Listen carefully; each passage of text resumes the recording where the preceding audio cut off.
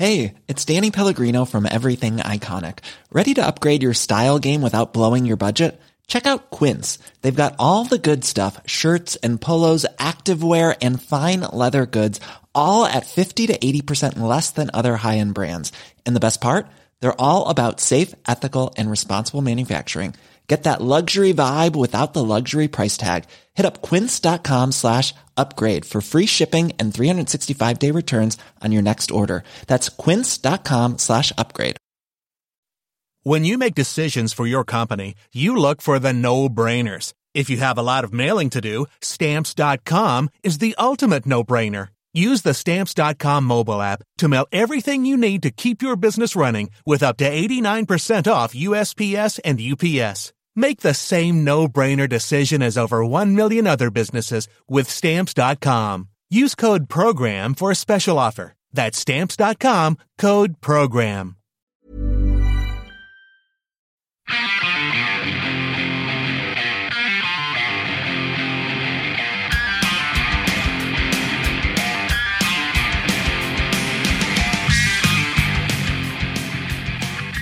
Hello, welcome to Going Off Track. Thank you.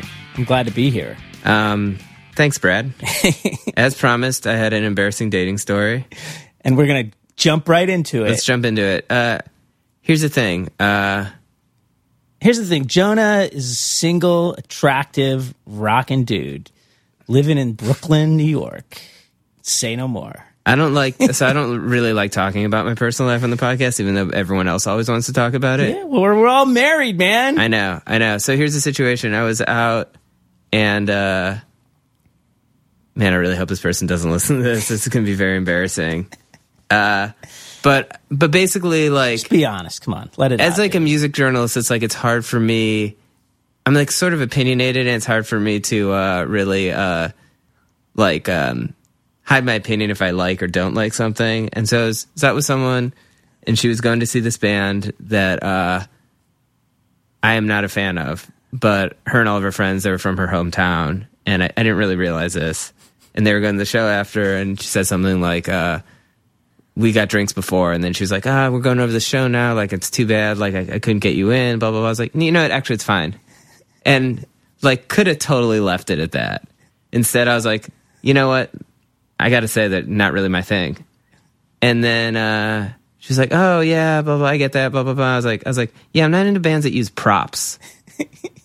And it was like, I think it sounded very dismissive. Like, I was like, I like bands that sort of like, you know, like can just, you know, like put on a show with their instruments, and they don't need like a bunch of like props and costumes and stuff. To me, that's like a little bit what. And then I kind of like in the back of my head, I was like, Jonah, just like let it go, man. And then it sort of became this whole thing where like we met up with their friends, and then they were like, we're excited for the show. And she's like, yeah, Jonah hates this band. And then like someone else came, and then I felt like I was just the guy shit talking the fun thing everyone was doing. But not Downer, really. The party pooper. Yeah. And so that was me, and I felt kind of bad, but I also was like, I'm, you know, like you can't also just like pretend you like everything. You know what I mean? Like at some point, like you have to just be like, dude, you're preaching to the choir here, baby. Yeah. I shoot my mouth off way too much. Yeah. Regarding stuff like that. Yeah. I get it. And speaking of, you know who I wish I had with me was today's guest, who is, I would say, writes about relationships a lot. He's a bit of an expert. He could have got your back. Could have got my back.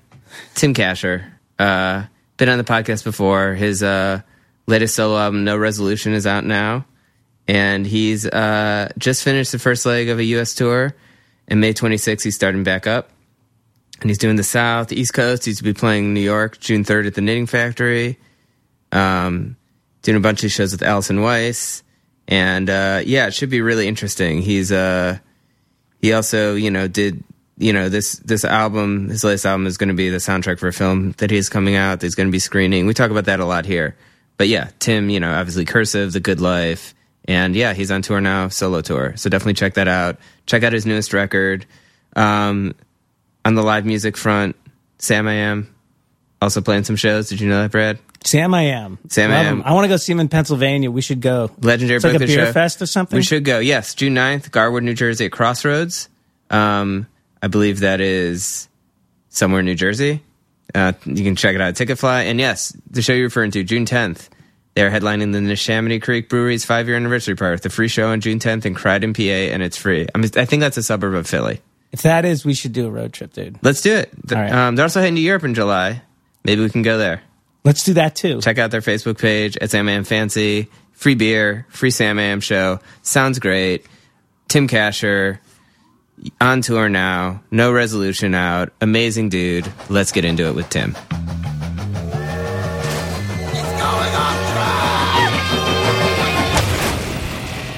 Steven, how's it going with that mic over there? I'm getting it here. We were just talking about the soundless room, and that the totally soundless room was, you can't stay in it for more than 10 or 15 minutes because you start hearing your blood and your heartbeat and weird stuff, and you start going crazy. I would feel like my tinnitus would just drive me insane.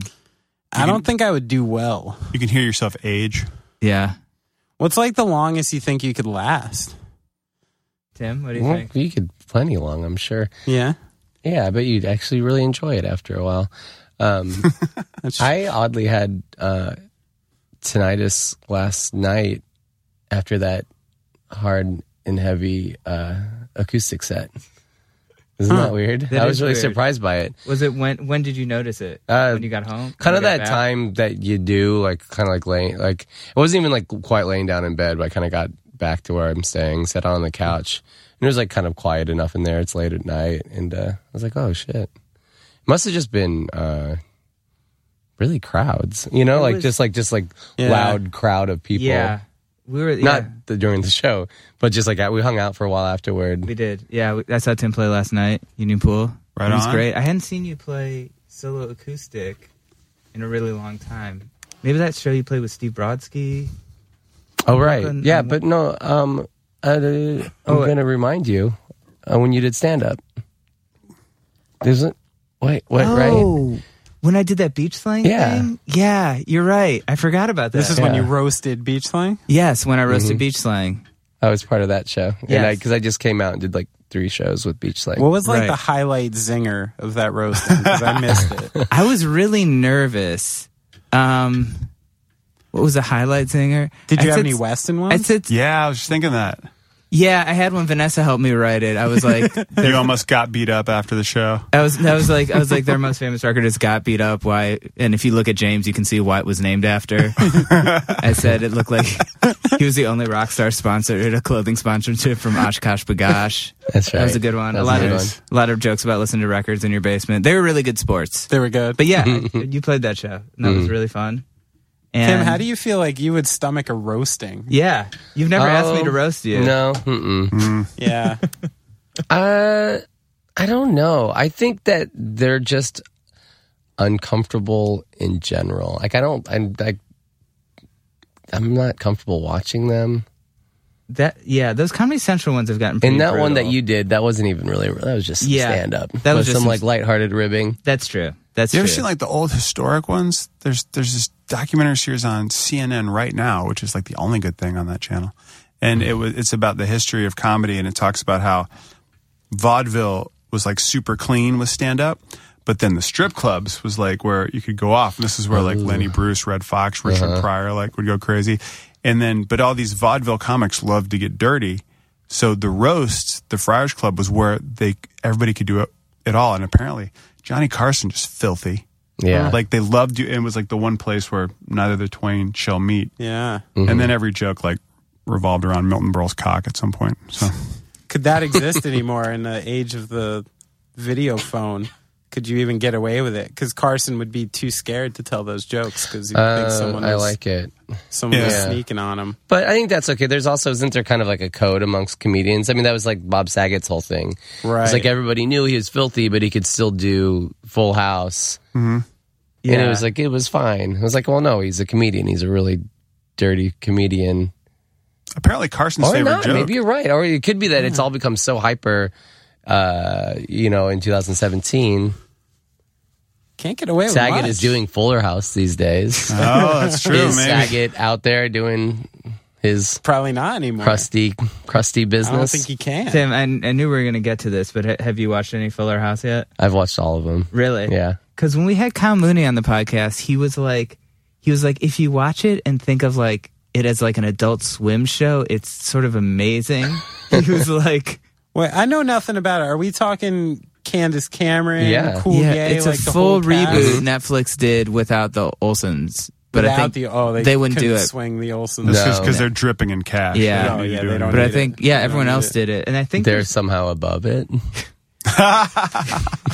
I mean, literally, it's like, how can you be bougie about it when you were literally like, they did nothing to earn that role?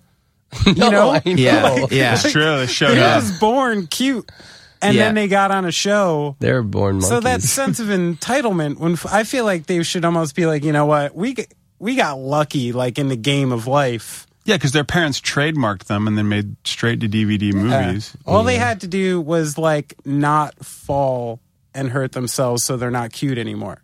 That was their only responsibility. Stay away from the It's like, stove. is this shooting schedule interfering with your coloring? Exactly. Like, yeah, what else are you doing? Nothing. I'm actually finding their being off Fuller House a little reprehensible. I feel like they owe it to us. Johnny, were you at Fuse when Jodie Sweetin was there? No. Oh, okay. I was pretty because I worked with her for a little while. You did? Yeah, and she was Oh, hilarious. I feel like I like her. Yeah, she's a lot of fun. She's the friend across the street. No. No, she's the sister. She's Little Stephanie Tanner? Yeah, Stephanie. yeah. So she worked for a little bit, and No, DJ. Wait. No, Candace Cameron's DJ. Or it's DJ. text Vanessa. No, it's Stephanie. It definitely is. It is? I think so. Okay. Yeah. I think it is. She was cool. She hosted Pants Off Dance Off. Remember that show? Yes. No. Oh God, it was the stupidest show. It was like people just getting naked to videos. It's the dumbest. So, do you want to hear something grody about me in Fuller House? Yes, Yes. please. Yes. I didn't even watch Full House growing up. How did you start? I was like, what is this Fuller House? This seems pretty cool. So you had no context on it. I had a little, I mean, I have context. like the context of like I grew up in America. Okay. So you were aware of it, but never watched it really. Yeah, just Like- like, yeah. It's It like was you like it missed my like bracket. So my what age drew you? bracket, What kind drew of. you to Fuller House? Just boredom, or Yeah. Okay. Well, and What's- so I'm married, and we watch a lot of like really pretty much we seek out the really bad stuff. We watch a lot of Lifetime movies, okay? and she did watch Full House, and so I was just like, was this something? Are we Fuller House is happening soon? What does that mean? She's like, oh, it means we're watching it for sure. I was on board. I didn't fight it. Yeah. It is. Mooney probably puts it well. It is like this weird. It's kind of wild. It's a little wild. Yeah. Maybe I should watch It's a it. sitcom. It's like actually a sitcom. The way. Is it a live audience? Is it that? Yeah, I think yeah. Maybe. Yeah. As far as we can be led to believe, it's a live audience. Yeah, I'm sure it's a live audience. Who were the new, like, do Stephanie and DJ Tanner and stuff have kids now? They sure And do. they have, like, darn cute- cootin'. Yeah, like little Are they cute? Yeah, they're cute as a button. Yeah. They're really cute. What's Maybe not Stamos' Olsen twin cute, but they're darn Yeah, cute. Sure. There is one, and I just wish I could remember his name right now, just to really like push my Fuller House cred. But Sure. There's this kid, and he says "Holy chalupas" a lot. They they're really pushing, just as you would, they're pushing that Catchphrase. because I know even not watching Full House the first time around, I know what "cut it out" means. Again, Right, I sure. grew up in America. You Need know? the catchphrase. Yeah, and Howwood. I know Howwood. What were your kind of sitcoms growing up? What were the ones that you were really into? Three's Company, which I still love. Nice. Three's Company's great. Yeah. I had a great. This is a good tale of being growing up and going to Catholic schools. There was a priest came in one day. Every now and then a priest would come in and teach religion class, and the trick this priest pulled on me specifically, I didn't realize that at the time, but said, everybody write down like what's your favorite show. Everybody write down your favorite show, and then we go through one at a time. Everybody's like saying, and it's Little House on the Prairie and stuff like that. Like that was a popular show. And it got to me, and I said, not Three's Company, I said Three's a Crowd, because that was like what was happened. That was like, You go for all the sequels first. yeah. Well, no, that Did you was see just, Phantom Menace before Empire, or how did that work? I haven't seen Empire yet, but but as I said, Three's a Crowd, and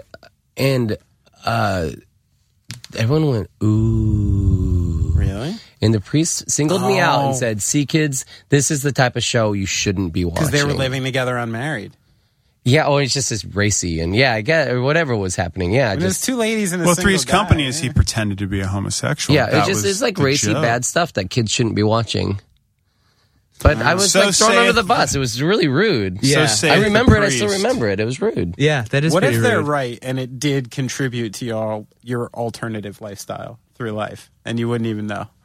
You know, how the fuck would he know? Well, you wouldn't. That's what I'm saying. I remember. Maybe they're right this whole time. Maybe all of us would be super squeaky clean people if it wasn't for our 80s and I late appreciate 70s TV exposure. I appreciate the advocacy, but no, never trust someone who's celibate. Jesus Christ. I used to hate that show Mama's Family so much that when it came on, I would just start crying. When like the theme song came on, I would just burst into tears. The power of Vicki Lawrence would tear you up. I wasn't allowed to watch G.I. Joe and anything with violence. And I wasn't allowed to have water guns and stuff like that. I couldn't watch all those awesome shows where people got blown up. I think and I'm totally averse to it now. So there's something they to it, man. indoctrinated me, but maybe the right way. I'm not sure. Yeah, it seems a little extreme, but I wouldn't be opposed to if any of you parenting right now said that that's what you did to your kids. It's one of those things. Guns aren't cool. Yeah, exactly. I found it extreme too, and then I grew up and was like, yeah, it's extreme, but I don't know. There's other kinds of extreme that could have been way more detrimental. Well, and there's also the converse extreme that can happen as a result of that, like the kid who in my class, Brent, who was not allowed to eat candy at all. And so when he found candy or was given candy, he freaked out and just like shoved. I would see him just shoving like M&Ms in his mouth. So you could have like become a gun-toting crazy person. Just shoving bullets into your mouth. Yeah. How do you guys know? Just shooting guns in your mouth. So what's sort of like the pyro budget and that kind of stuff for your film? Is there a lot of shootouts, a lot of explosions? Yeah, there are. Tim made a lots of film that's shootouts coming and out soon. Where's the film coming out?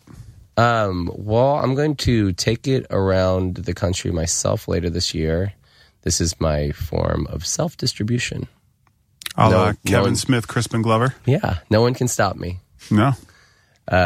So yeah, I'm going to take it around myself, and then after that, put it out onto like Amazon and iTunes and stuff like that. And I haven't really like selected.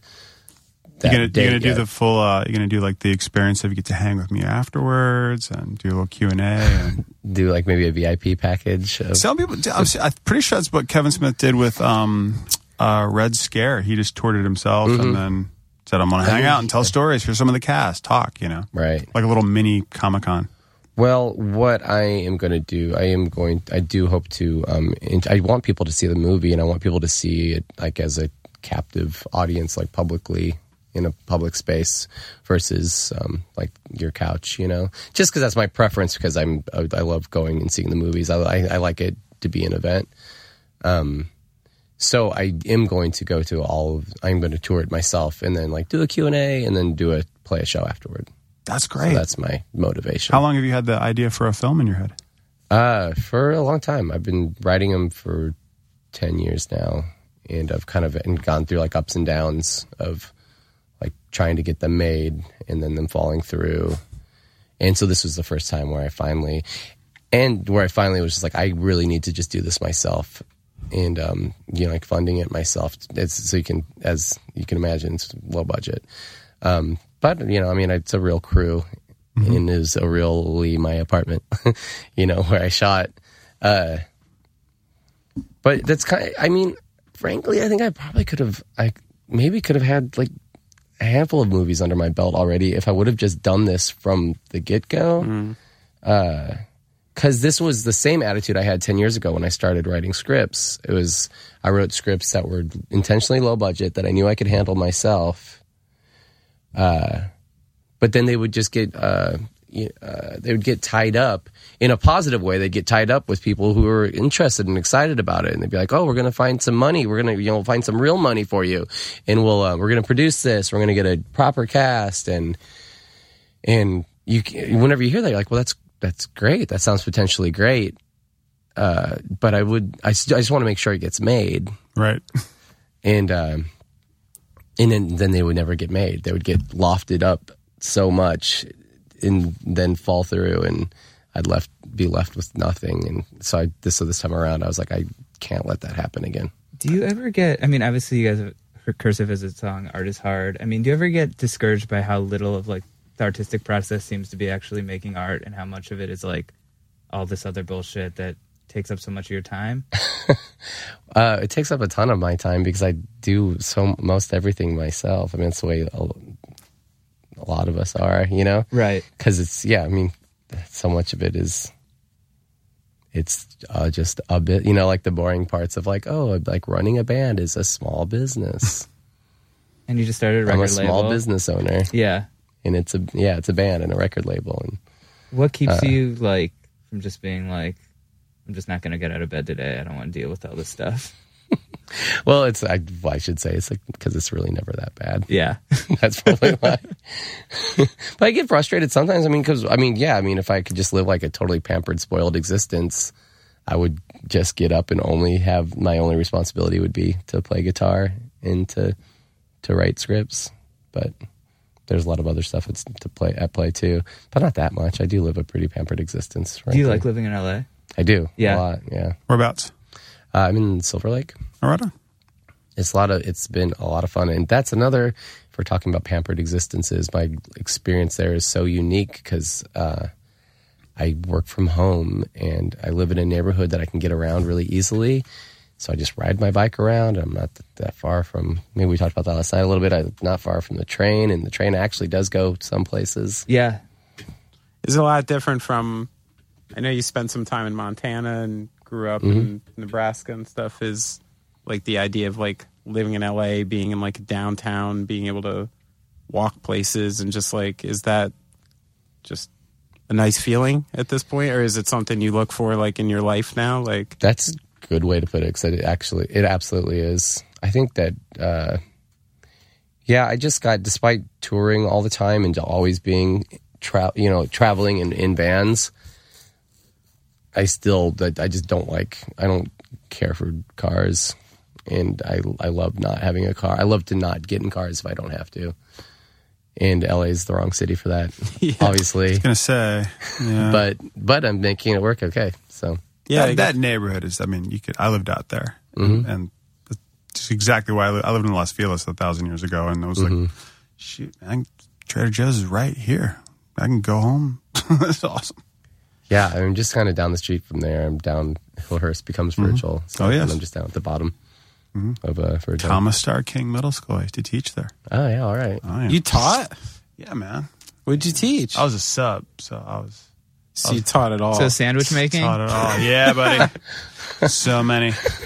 Torpedoes. Good. Thank you. Thanks. Good. And he's here, ladies and gentlemen. Oh my God. Put that one on the board. I just heard yesterday, Jonah, that the chicken they use at Subway is 42% meat. I saw an article about that today too. 42%? Which means it's almost vegetarian. That's awesome. Yeah. I think that we should all just champion that. It's like, that's why not? Fine. Did you like it before? If you liked it, then it's fine. Yeah. I was listening to my friend's podcast today, Kissing Contest, and all the guys tried to eat 20 Taco Bell tacos throughout. They spent $100 at Taco Bell. Okay. And they were talking about the meat in there, and they were like, growing up, we heard it was just like powder that you used to put water into, and it turned into meat. That doesn't seem like it is. Yeah. That doesn't seem possible. Yeah. That's how everything at Taco Bell comes. It comes like freeze dried. But then how? They have to like. Even the meat? No, I didn't know the meat, but I know the beans are Really? like that. I know. I mean, have you ever seen the guac, like the caulking guns? No. The guac. Oh, yeah. Come out of. Yeah. You know? The guacking guns. Yeah. Wow. That was a very You've been too much time with Jonah. I learned from the master. That's an old man joke. I like that. It was Arby's for me. That was the story. And I think that also is true. My impression is that Arby's roast beef comes like it's a pink liquid or something like that. Oh, really? Yeah. And then it forms. They flatten in a flat iron. I think Something they. like that. You know why it's called recently- Arby's? One of my favorite dumb facts. You know why? They took some flack for it. RB roast beef. Ooh. I like Take it. that one. Arby's. Deposit it. Arby's, Pull it out when you need it. Apparently, I actually read they took a lot of flack for this fake meat pink slime thing and came out about how real their meat is. A lot of places got hit with the whole pink slime thing, and I'm someone who regularly shoves Wendy's chicken things in my child's mouth because that's the only chicken, quote unquote, chicken she'll eat. Okay. I'm like, well, it's something. I'm trying. Tim, are you pretty healthy these days? I mean, I imagine since you're on the road less, maybe it's probably you're not just at rest stops all the time. I oddly probably eat better on the road. Really? I probably because I'm surrounded by people better than myself who insist on going to Whole Foods to do salad bar. And Okay. and I appreciate it. Yeah. And so I eat better as a So result. you pay for it, and that'll be $46. Yeah, I know.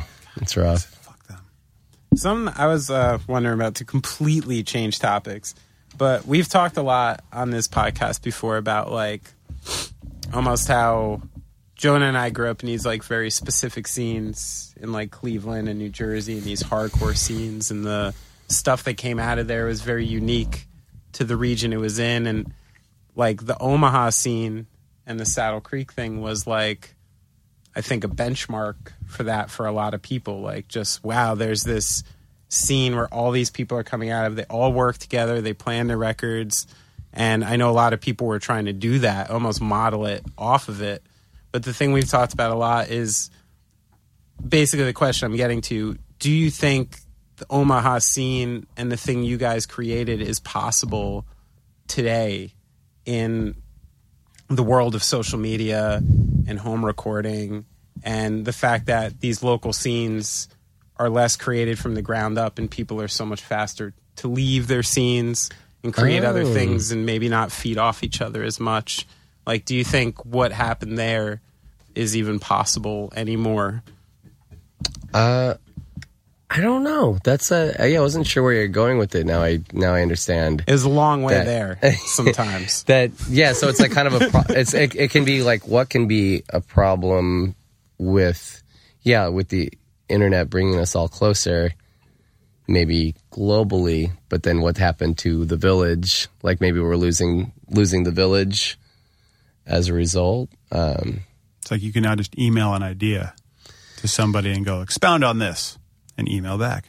Yeah, and not leave your house. And also maybe we are a group of 20-year-olds and we're doing a band, and like one of our closest, colleague peer bands is across the country in Seattle. Mm-hmm. It's like, why? How? It's like, well, because the internet just kind of bringing us closer together, and maybe that's fine too. Maybe that's good too. Maybe that older, excuse me, maybe that model that Saddle Creek ended up being is going to be found in a different model. Like maybe there's like newer internet models that are going to like pop up that will be like, oh, the so-and-so scene. It's like that Seattle band, that Missoula band, the Sarasota band. Right. Or something like that. Yeah. But I I feel remember- like... Oh, I'm sorry. Go. I just remember being really confused when Saddle Creek, like when they started signing bands from outside of Omaha, when it was like Rilo Kiley and then all these other bands. And then I remember being like, oh, I thought this was like this local label and all the bands here are so awesome. But now I remember it being confusing because for so long it seemed like it was such an insular thing. Yeah. I probably shouldn't totally speak on their behalf, but I think that they never wanted to be. I think it was like local by way of these are the people that we know, and these are the people that would allow us to put their albums out. Yeah. But I think they were, I want to say, I think they were kind of excited about branching out. I'm sure. And I remember in that document, did you ever see the documentary? Mm-hmm. I remember there was sort of being this scene about like you and Connor sort of like not being in competition with each other, but sort of like having kind of, you'd put out a record, then he would. I mean, do you still feel like stay up on what those people do, or feel like you're inspired by them, or are you kind of more like everyone's kind of grown? And I think it's really unfortunate to say that I think this is, it's not like it's awful to admit, but it's awful to feel this, that inspiration plateaued somewhere along the way. Mm-hmm. And that sucks. Yeah. And that's back to like the idea of like the village, and, you know, like we all kind of grew up and grew out of it. And, I think about it sometimes because I think, you know, it's like, well, am I not? So that conversation, just to kind of like, build on that a little bit, we all talked about that back in the day. That's what we did. It wasn't really competition, but it kind of was, but it was like 100% positive competition of Lullaby for the Working Class would put a new record out and be like, oh, that's amazing.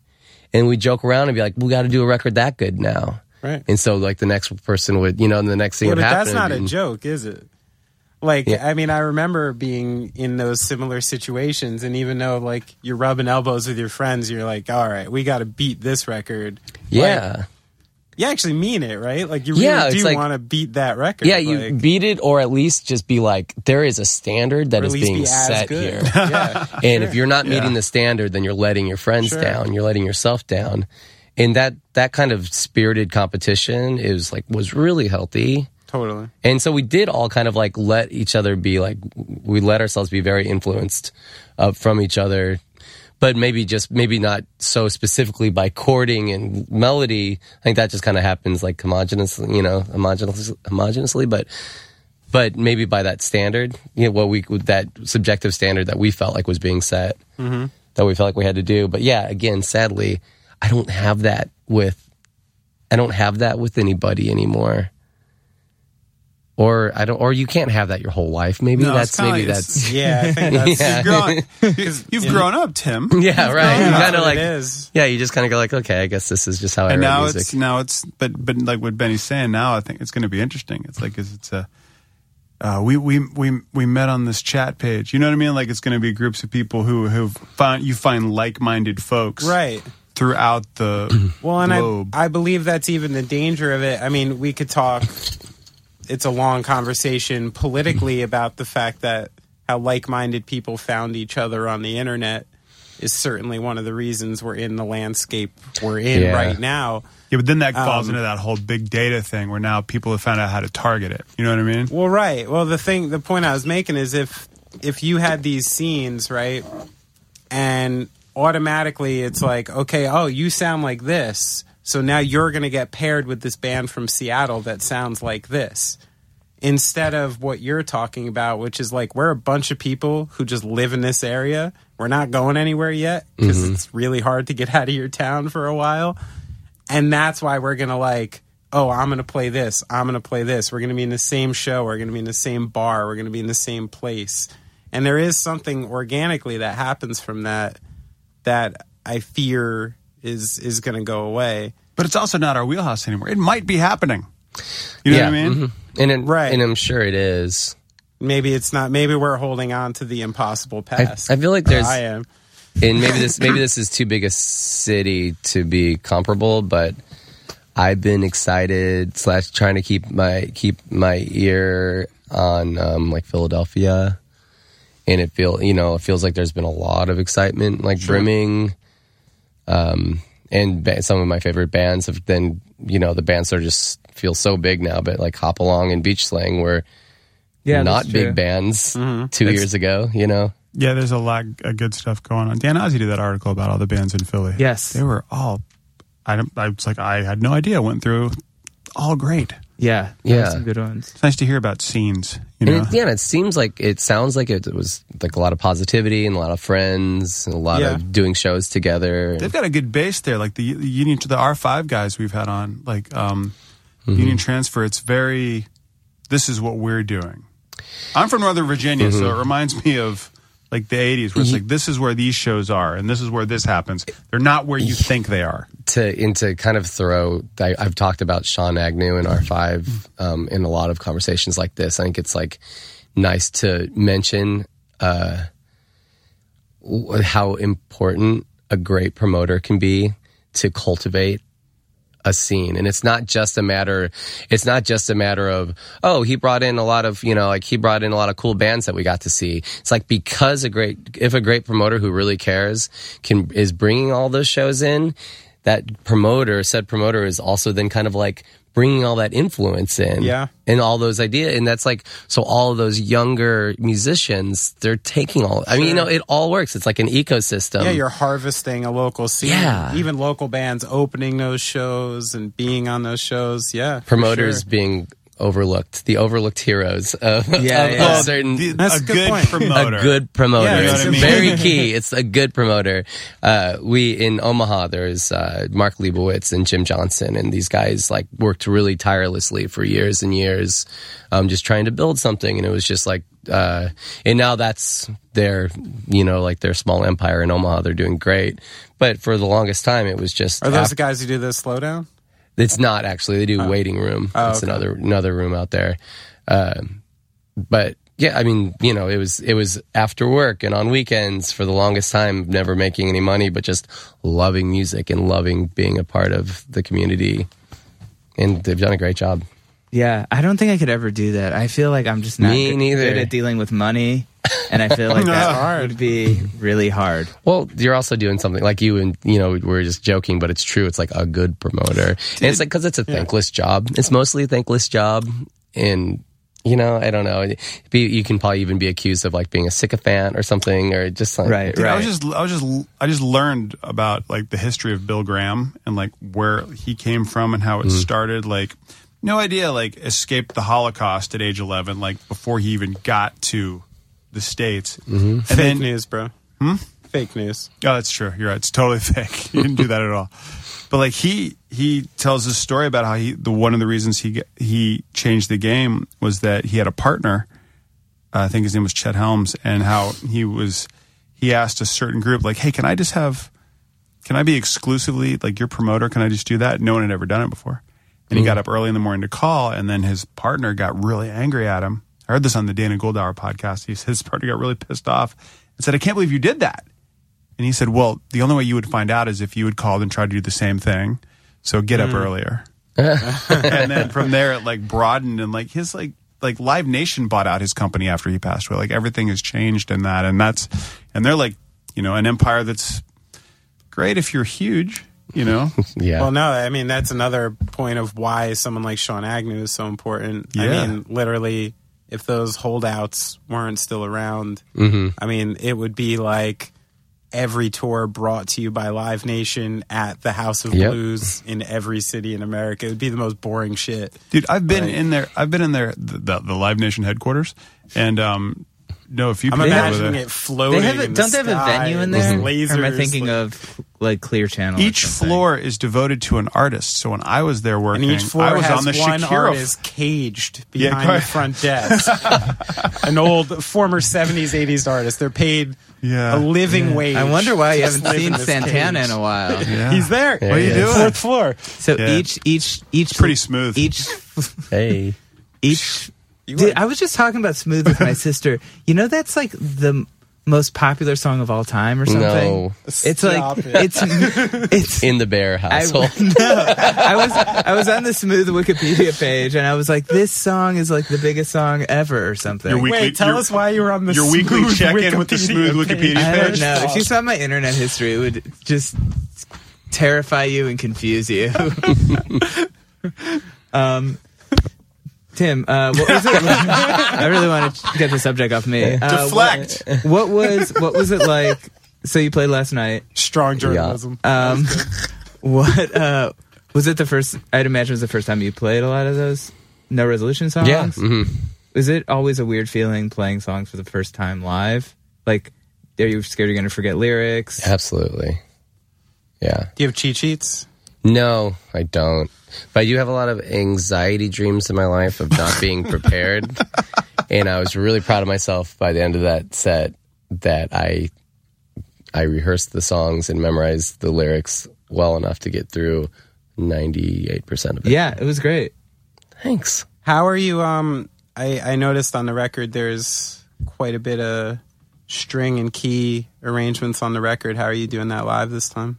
So last night I just played totally solo. I'm going to Europe next week, and that's a place where I don't make very much money, but I am still bringing a cellist with me just to help with some of that accompaniment. Okay. So that's like really spare, but it's nicer than it's a little something. The touring we're doing in the States this like in the coming months, it's a string duo. Oh, so cool. cello and violin, so at least we can capture the harmonies. And on keys, the doubles is like in vibraphone and trumpet. Okay. And percussion. Right on. What was it like with the cello parts on the Ugly Organ? Were those written by you guys, or how did that work? Greta, it was her. That's the way we do it with Cursive, and the way I do it with Good Life too, was kind of give people like that's your department. So yeah, that was her. So you're not like I want you to play this, I want you to play this.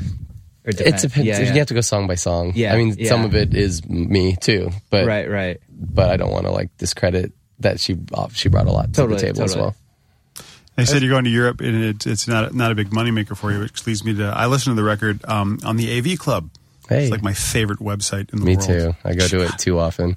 Too often. I'm like, why isn't Newswire refreshed yet? Yeah. Someone must tell me something I don't know. Dopamine. They come up with just such great articles. It's like they know me so well. It's everything, and I'm full on into the cultivation of experts. And growing up, who'd have thought I would watch a TV show and then wait for the review and then read it and see. I did not see that stray observation. You're such a fucking nerd. No, I didn't fucking nerd. It's like Supergirl. What? Of course it's John Jones, Martian Manhunter. Doy. But how do you choose, you got your own label now, and I think it's fascinating that they say, stream the whole album right here, Uh-huh. So, yes, I listened to it. I have not purchased it yet, but I listened to the whole thing and enjoyed it. But, what's that process of thinking, how am I going to market my art now in this world that anybody can grab it for free? Mm-hmm. This is going to be an angle I'm going to choose. Yeah. I wish someone would tell me. Well, you're on labels, the first step, right? I suppose. Maybe. I mean, this question is also complicated. It's complicated. I feel because every year feels a little bit different. Yeah. Every album I put out for the last for a while now, the climate has changed a little bit. Like just like the demographics have changed, and the billboard has changed, and it's very odd, and so you just kind of try to keep up with it. But as a label, now that we've started our own label, it can't be about money making. It's just about owning your own stuff and kind of doing it yourself. And I think it's about reaching out to like-minded individuals. Because, and I think I can't even talk for everybody on the label, but I personally, just so everybody knows out there, I was putting my hand up to my mouth as if I was telling a secret that I shouldn't be saying. Heard nothing. This is just between us now, okay? And then he tilted his sombrero and smiled. Good fashion choice. But I still, I still love to buy records. Like, I love to buy records, and it probably has to do with my age a little bit, and I'm probably kind of like outmoded, but it's important to me, and I like to participate. I like the process of it, and so you're trying to reach out to those like-minded people who also like to do that.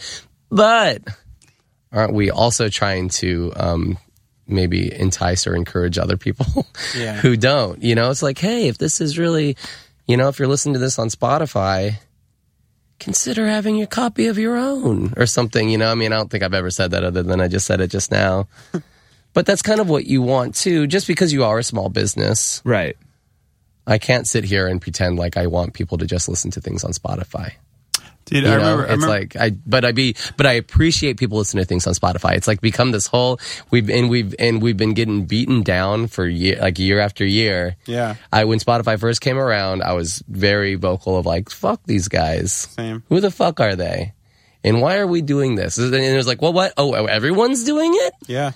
Okay, I guess I have to do it too. Taylor's not doing it. Yeah, but she has the option. I mean, that's where, any artist who's not selling 1 million copies of their record right now is just straight up shooting themselves in the foot to not put yourselves on Spotify.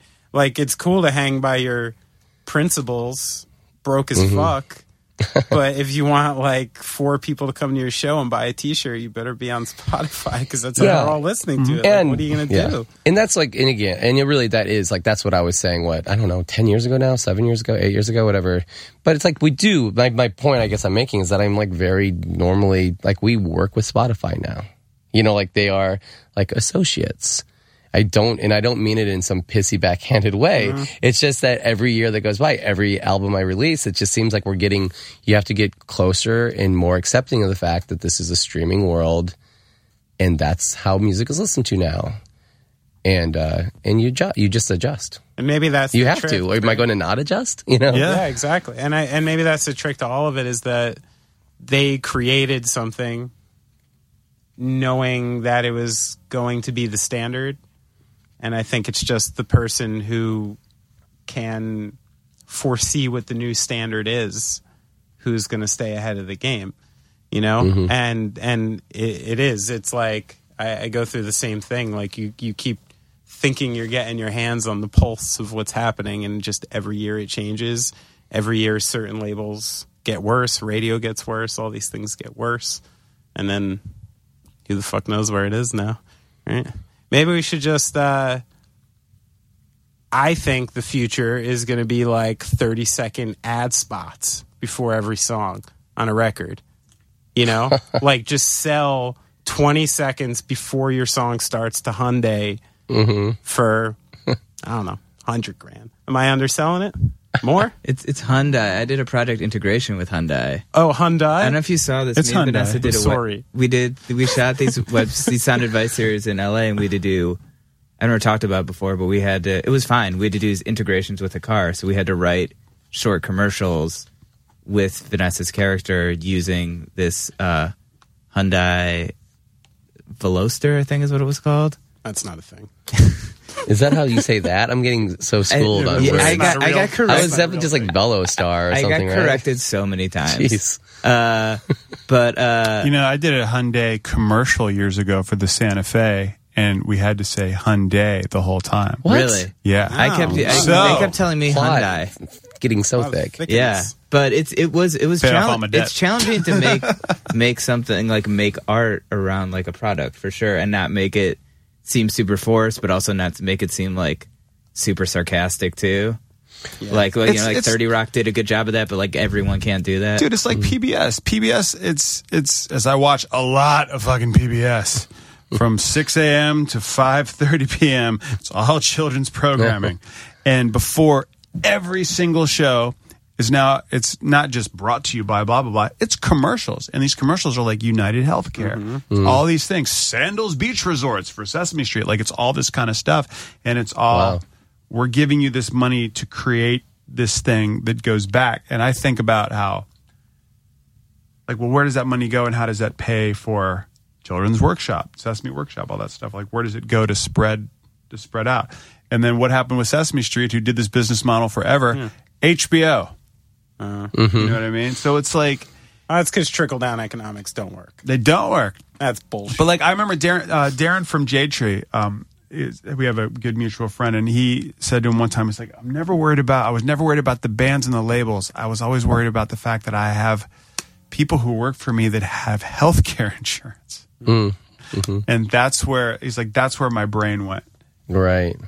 Tim, if you had a choice of any company to sell a 30-second spot before a song to, I'm talking, we can't say like some cool company. It's got to be someone with big money. It has to be a little bit uncool.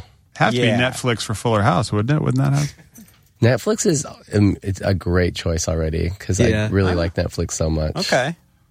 They don't really need ads. They're doing fine. I've been thinking about Netflix even just as we've been talking about. There's because the obvious correlation of music and film is as far as streaming goes, and how we can any of us musicians here can be like, oh, geez, music, what happened to it? It's become debased, but we all love Netflix and I love like whatever, you know, like it's like, you know, I mean, I respect I'm not what's one going of those on with people, streaming. I don't complain all that much about it.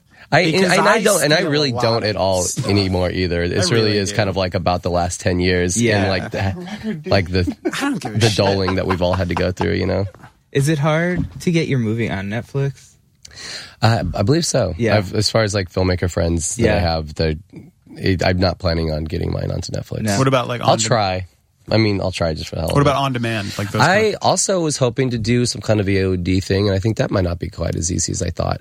What I'm looking forward to is the potential of is Amazon they're being incredibly. I don't know what's going on behind these decisions, but they're being, or maybe I shouldn't be so conspiratorial, but they are being really supportive of independent film. It's really impressive. I would worry. Right, it seems Yeah. like kind of, It's fishy. well, no, don't you, isn't it suggestive of, because then somebody like myself turns around and talks to everybody about how, what a pitch I just gave for Amazon. I guess, Exactly. but I don't You know, understand. PR it's thing. like these guys are pretty good guys. You know? I don't understand. They do own the Washington Post. We need these long hairs advocating for us. How can we do it? I don't understand why companies like Amazon even advertise anymore. Like stuff like that where you're like, everyone knows what this is. Like, Because these Why companies, doesn't Hershey bars? They still advertise. I know. It's I like the don't- Coke and and Pepsi Coca-Cola. argument. I don't get it. It's because Yeah. there's a general business principle that demands growth all the time. Mm-hmm. No stagnation. You can never plateau. You can never go down. Constant growth. That's capitalism, and that's how one guy is going to be sitting on top of a fucking pile of money soon enough. It's 11 people for the entire world. That's For like- now. Yeah, for now. 11. And I think they're wimpy white guys. I think that's A the. few. Most. All.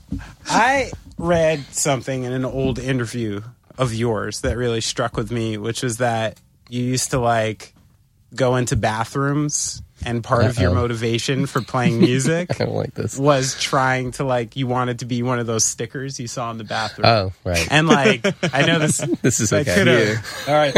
Everyone's like, oh, Spun shit. that well. Oh, Spun shit. it good. Benny's talking about cocks again. Again. And so that struck me because, like, for so many years, I used to go to clubs and do this, and I would go in a stall, and the little game I would play would be like, I would choose one sticker in there, and that would be the band I get to join. That would be like, I'm like, all right, cool. I could be in Less Than Jake. Just 'cause it's not like I liked Less Than Jake. They just toured and made records, so I was like, cool. Had I could be in stickers. Less Than Jake and had stickers. Like, and I love hearing that because that's such.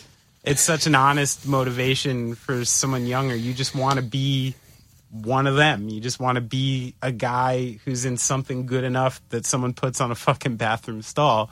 Yeah. Which is awesome and pure, and I love that.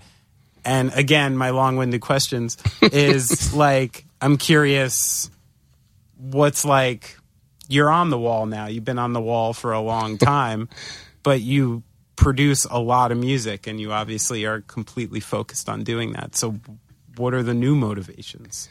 Oh, yeah, that I did switch after I managed to get onto the proverbial It's got to change. bathroom right? stall wall. Yeah. Then I switched it over to longevity on the short term, I suppose, of just putting that the goal, the incentive of the record that you put out is that it will afford you the opportunity to put out the next record.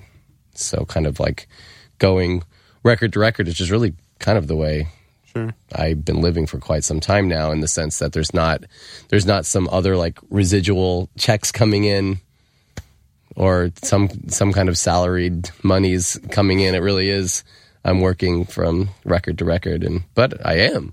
Right. So that's great. Was there a time with Cursive where things, like I remember when you guys did that Mastodon tour and we're on all these kind of tours with like these bigger bands that were different. I mean, do you feel like that's something you guys would still do, or are you more now kind of focused on like doing shorter tours with? No, yeah, You're still open to. those tours have been really interesting and Who else was on that? There's, like, exciting. Against Me. Yeah, That it was was a great show. yeah, Saw that in New Mastodon York. and Against Me. These Arms Are Snakes was on some of it. Right, if I remember. Oh, yeah. That band was so good. I love that band. Yeah, that was I think the Roseland. There was a Roseland show. Planes, Mistaken for Stars, maybe was on some of those Okay. shows too. Another great band. These Arms Are Snakes were on the New York show. Yeah, Remember? Yeah. With Against Me and Mastodon. Oh yeah, and you guys also did that crazy I think I was tour there too. with like Interpol and The Cure, that was crazy. right? That was so long ago, huh? Yeah, it was. This 2000, maybe 2004, Okay. I think. Curiosa? No. Curiosa. Yeah, Curiosa. What was that like? Great. That was awesome. Yeah. I really like a career highlight for sure. How many shows was that? Like a full thing, or it was just It was 11 shows, I want to say. It was the West Coast. okay? Do you guys want to get into like a little bit of snarky? Yes. You guys like Oh my God. want some dirt? Well, yeah, I was, taking this long? I was going to wonder if there was a road case filled with hockey jerseys. That was my next question. There was we were offered the whole tour, which obviously we would have loved to have taken. And that was even at the time we were just so far at the tail end of way too much touring, but it was The Cure, so it was like, okay, we will definitely do every show that we can get, despite exhaustion. Just Right. I watched as a side note, I watched The Cure every single night. Like I never took it for granted. So we were offered the whole US, and then it came back to us that actually there was this new band, and they were and they're talking, considering putting them on our slot for the East Coast dates. And the way it was explained to us is that they were kind of like buying in, and in that, so we couldn't really. It's like, sorry, there's nothing, like Right. They're putting a lot into promotion, and it's like our hands are tied. We kind of have to let them do that. And that's how Muse got to do the East Coast. Man, That is good meat right there. Sorry, I shouldn't be Ooh. saying stuff like that. Of course you should. Solid meat. The guys at It's okay. 9/11 They're doing conspiracy awesome. theory. They're great. They're like That on is top of the solid world. meat. Yeah, I mean, I guess in retrospect, that was like promotional money well spent. Yeah, I they've think done they really kind well of pulled for that one themselves. off. Yeah, at the time it was like a band that it was like, what are they called? Who are they? yeah. And did you snicker at the idea of this group? You said Muse. Yeah, no, the chip's still on the shoulder. Yeah. His Well, bass it's is an easy. iPad. It's easy too, because I'm just like not really into the band. So Right. no disrespect, I guess, necessarily. It's subjective, whatever. I don't care for the music. Yeah. Big whoop. So I have a fun game for us, Tim. So I reached out earlier to a friend of yours, Okay. asking not about dirt or anything, but just like, what do you think would be a cool question? And he was like, I don't really know how to do this. Well, I already gave away half of it because now you know it's a man. But he's like, I don't know how to do this. I'm like, all right, let's play this game. You're in disguise, and you can ask Tim one question. What would it be? I was expecting something. So the game is, I'm going to ask you the question. I'd like an answer to said question. And then I would like a guess as to On which who of your this friends was. posed this question. Oh my gosh. Okay. So the text is. This is a segment we call Benny's Buddies. Yeah, Benny's buddies. Well, all of mutual buddies. Okay, so the question is, okay, something that comes up more and more in life as I get older is the balance of holding and honoring relationships, friendship, romantic, etc., with writing songs that are extremely confessional, personal in nature. Do you ever feel an apprehension while writing, like, oh, how am I going to explain this? Or are you able to push it out of your mind and just deal with it when it comes? I definitely only half listened to this. I was trying to figure out who the person is, but I think I heard the question. Yeah, really. I mean, I guess really it's about like the older you get and the more relationships get trickier and songs are written in a personal way. How does like balancing those two worlds collide? And does it get harder as you get older to write personal and confessional material? Yeah, I think it does get harder. I think it gets harder as you get older, because I think you start to feel with age comes like more responsibility of the relationships you have with your family and your loved ones. like when you're younger, maybe you can toss that, like maybe toss it aside a little bit, or kind of like throw caution to the wind. But I think you get older, and I think you kind of feel more of like that long haul of the people you're with. I'm a big, unfortunately, having said that, I'm a believer in that attitude. I can't really remember who to attribute this to, like what writers to attribute this to, but that you have to like abandon your family to be a great writer. You need to like, not like, I mean, that's a harsh way to put it, but you need to like completely like set aside any of your concerns, or just, that's like abandonment in the sense of maybe like emotionally abandon your loved ones to like be able to like write, I don't know, pure. Is it the idea that if you're like thinking about protecting them at all, you just then can't write about them honestly? Yeah, then you're compromising what you write about. I mean, it's fucked up, but I can see it. I feel like you especially are someone who's like, we've talked about, Domestica and sort of like family reaction stuff. It seems like you have always sort of put yourself out there in that way. I do, but I think it is hard, and I don't. Again, I think the question being, as you get older, is it harder? And it's like, I think yes, it does.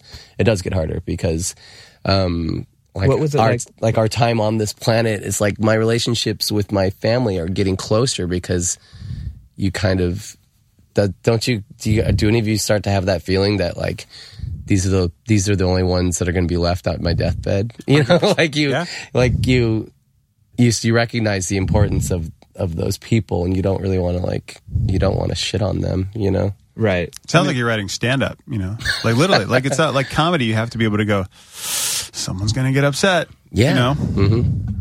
What was your mindset like when you were younger? Just more kind of. I think I certainly was able to. I wasn't as concerned because I do believe in that philosophy that I said. Right. I do believe it does. It doesn't mean I apply it. I don't apply it, but I believe it's true, and I wish I applied it. Kind of, for like my time on Earth, I would like to. I want to be the best writer that I can, and I guess I'm just trying to, but I also don't want to like crush. I don't know, like I have anything so awful to say about anybody. It's not like that, but it's an odd balance. I mean, I feel like anybody who truly dedicates to something like that, it winds up being a semi-selfish path in weird ways. Like, I always think about that when I'm reading some of these like autobiography of a yogi or like Krishnamurti, like some of these thinkers and stuff. And I don't know if it's because of where I'm from, but I'm in the middle of these stories and I always go, wait, didn't you have a fucking family in like Calcutta and like 2 kids and like all this shit back there? And now you're just in like Switzerland with some other woman, like finding your self-enlightenment. I'm like, good for you, asshole. But like, this is kind of like. That's why you and I are together, because I remember we had on the podcast Jonah's old yoga teacher. We had this conversation about Buddha. Ralph Craig. Yeah. Buddha, like Siddhartha said, fuck off to his wife and kid to go off and like, I'm going to find the cure for suffering. Yeah, but like you had a son, you know what I mean? Weird. And I was like, so Buddha's basically like, thanks, but dead be dead. So yeah, same. So I sort of like appreciate an artist who does commit to something that hardcore, because I'm with you. I'm like, functionally, this makes sense. Everybody needs to be on a platter if you're going to write honestly. But is that like the right thing to do? There's like a moral equivalent to it. There is a having worked through all of this problem, there is the benefit of fiction. Right. That I think most writers can kind of get to shield themselves behind, Sure. and I do that too. And I think that the loved ones in my life, there's just kind of like this pretty unsaid understanding of we're not going to go into this, or we're not going to talk. This isn't. We're not going to mince or like parse out like what I'm writing about, because I think it can be damaging. To do that, like if I had to feel like, what if I had to feel like I had to explain myself fully for every song I wrote? And what if it would suck? Yeah, and what if I don't have to explain myself to anyone, because nobody in my life, in my like close circle, it demands that of me. So no one's ever said, "That was me, buddy." Oh no, people have, but there are also people that aren't really like that. I'm probably not that close to, and they also oftentimes aren't even accurate. They're not. It's not true anyway, or So what? I don't know. When I was younger, I think I was a little bit more. I could apologize that I was a little bit more careless with like some of the relationships I was in and stuff like that. But I don't know. It's not even really an issue for me at the moment because it's like I don't need to do that. I don't have bad words to say about people, like at least at the moment. So That's good. yeah. Have you ever thought about writing fiction? Yeah. Mm-hmm. Yeah. Yeah. And I jump into it every now and then, but I'm trying to stay focused with whenever I get excited about that, I try to push that energy into another script because I'm trying to keep on certain tracks. No, that's smart. So with your scripts, you writing them and selling them and optioning them? Is that what's going on, or you stacking up a series? I would. Okay. Are you interested, Stephen? Yeah, definitely. Let me talk to my literary agent. 2 of my children here, ladies. Does it have pictures they would like? I can definitely drop it. Fair enough. Or they could, how about even better, they could draw pictures. They do love to draw. Yeah. So, Tim, any clue where that question came from? Oh, right. Yes, back to it. So you know it's a man, and the way it was stated, It sounds like a songwriter. it's a songwriter. I wonder, you know what? Can I guess? No. All right. you could guess after Tim. Right. Well, this is going to sound like, this could be like, I'm going to go with somebody who we were hanging out with last night. That's who I was going to go Okay, with. I'm going to say, I'm going to try Kevin Devine because it's very heartfelt. He's a very heartfelt guy. It seems like the type of insightful question he might ask. And because here we are in New York on the East Coast, and so I feel like that could be a mutual friend. It's a great guess. That was my guess also. Devine. It's not. Yeah. Yeah, because we saw him last night. And because it's got to be someone that we both know, too. Kevin is one of those. Yeah. One of the few. But no, it's not. Wow. What does he get? Is it Matt Pond? It's not Matt Pond. Could it be like Jeff Rickley? He's younger and cuter than all these people. Oh. Wow. He has lovely long hair. I know who it is. He plays music perfectly. Oh. All the time. What else? He hangs a flag of himself behind him while Chris he Farron. performs. You put out a split with him. Yeah. So it was from the almighty Chris Farron. Yeah. Gotcha. I can see that. Who shaped this question for me in a That's tour good. van somewhere today. Good job, Chris. Yeah. So He was shaped that in uncomfortable. between making blankets at Walmart. Does he make blankets? Yeah. Did he, when he was on, it was when he did all that stuff with that band where they made a blanket he made a blanket of himself, Oh, and then he yeah. made a blanket of them holding up his blanket, and then they made a my blanket of God. him holding up their blanket with it, and it was like this insane. Funniest dude. God, His persona it's really taken on such a hilarious It life. really has. It sure has. Are you a big do you check Twitter a lot? Or are you not? Like much to my chagrin, I do. Yeah. I'm just irritated with myself that I do.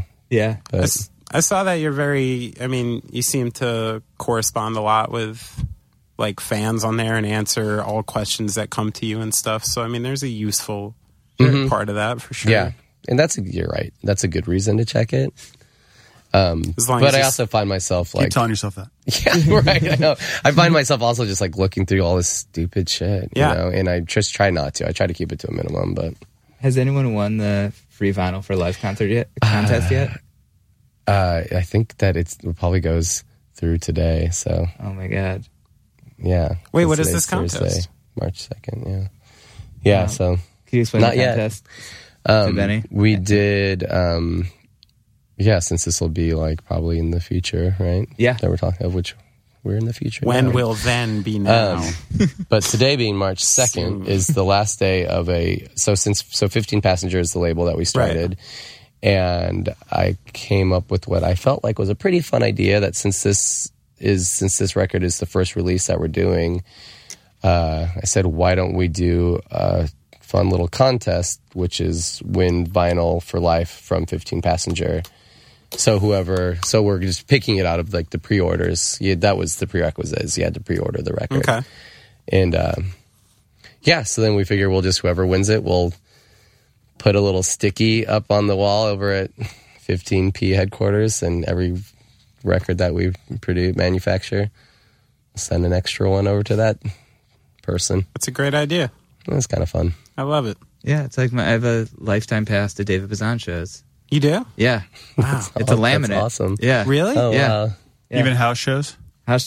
Any show that isn't a festival or that he isn't there, that he's headlining, he has to be headlining. What did you do to get this? They were giving one away a night, but then his manager just sent me one. But So yeah, you cheated. He was on a tour. He was on a tour where every night he would give away one of them. Oh. Wow. Very generous. That is. Yeah, That's considerate. It is pretty considerate. Yeah. Have you ever thought about doing the house show type thing? I had one of my favorite tours that I've done was me and Patrick Newberry, who's a musician friend that we've been playing. He does cursive and solo stuff with me. We've been playing since like 2006 together. It was just him and I in his station wagon, and we did 2 weeks around the Midwest through the management company, through Undertow. Okay, right. So it was like called living setup. room shows, Right. Which actually ended up being, coffee shops and into galleries, but some actually like totally funny, awesome living room shows too. It was a blast. We had a great time.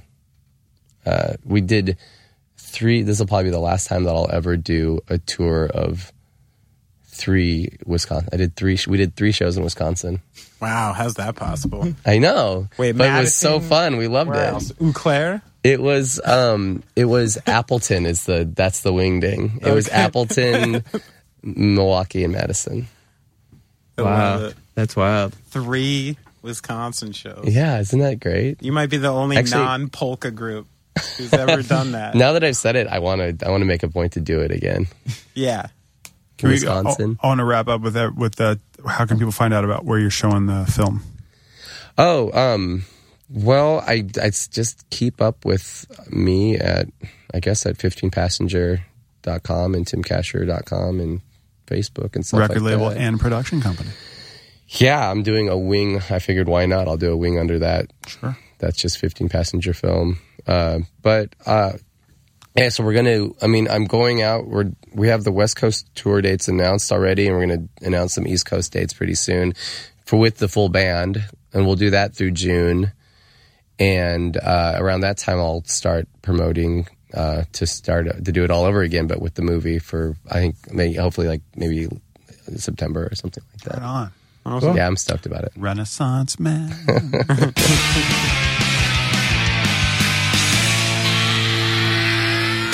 All right. Thank Nice you job. so much to a friend of the podcast, Tim Casher, for coming by. Check out his new solo album, No Resolution. While you're at it, check out everything by Cursive and The Good Life and Slow Down Virginia and all of his amazing Omaha bands. And he's on tour now. So check him out. I'll definitely be at the New York show, June 3rd at the Knitting Factory. And Tim Casher never disappoints as a musician or as a guest. It's a very good guest. Very good guest. Have him on again. Yeah, Tim will definitely be on again. Sam I Am. Sam I Go Am. see Sam I Am. Go see Sam I Am. Garwood, New Jersey at Crossroads, June 9th. Ticket fly, June 10th. Headline the Chamonix Creek Brewery's 5-year anniversary party. Free show in Croydon, PA. It's free. Europe in July. If you're in Europe, go to that. Check out their Facebook page, Sam I Am Fancy. Thank you to Pulse Music for letting us use their beautiful studio. In what area would that be? That's not Midtown. Is it Midtown? I don't know. I'm sure that What's the realtors have a 29th? name for it. Yeah. I don't know what it's called. It's like Macy. It's kind of well. It's not really. They're Herald yeah, it's Square. kinda Herald Square. Yeah, Herald Square area. Stephen Growalski recorded this. Check out Pulse Music if you want to record a podcast with Tim Casher. It's a great spot to do it. You can support this podcast by going to goingofftrack.com. You can also Venmo us at Off Track. That will go straight to Brad's gambling problem. You can also leave us a good review on iTunes. Tweet at us, Facebook. We don't have an Instagram, but you can make one for us. And I think that's pretty much it, right? Yeah. I think you covered all the bases. Covered all the bases. We will be back next week with another podcast as we do every Wednesday. So until then, goodbye. Love you. Love you.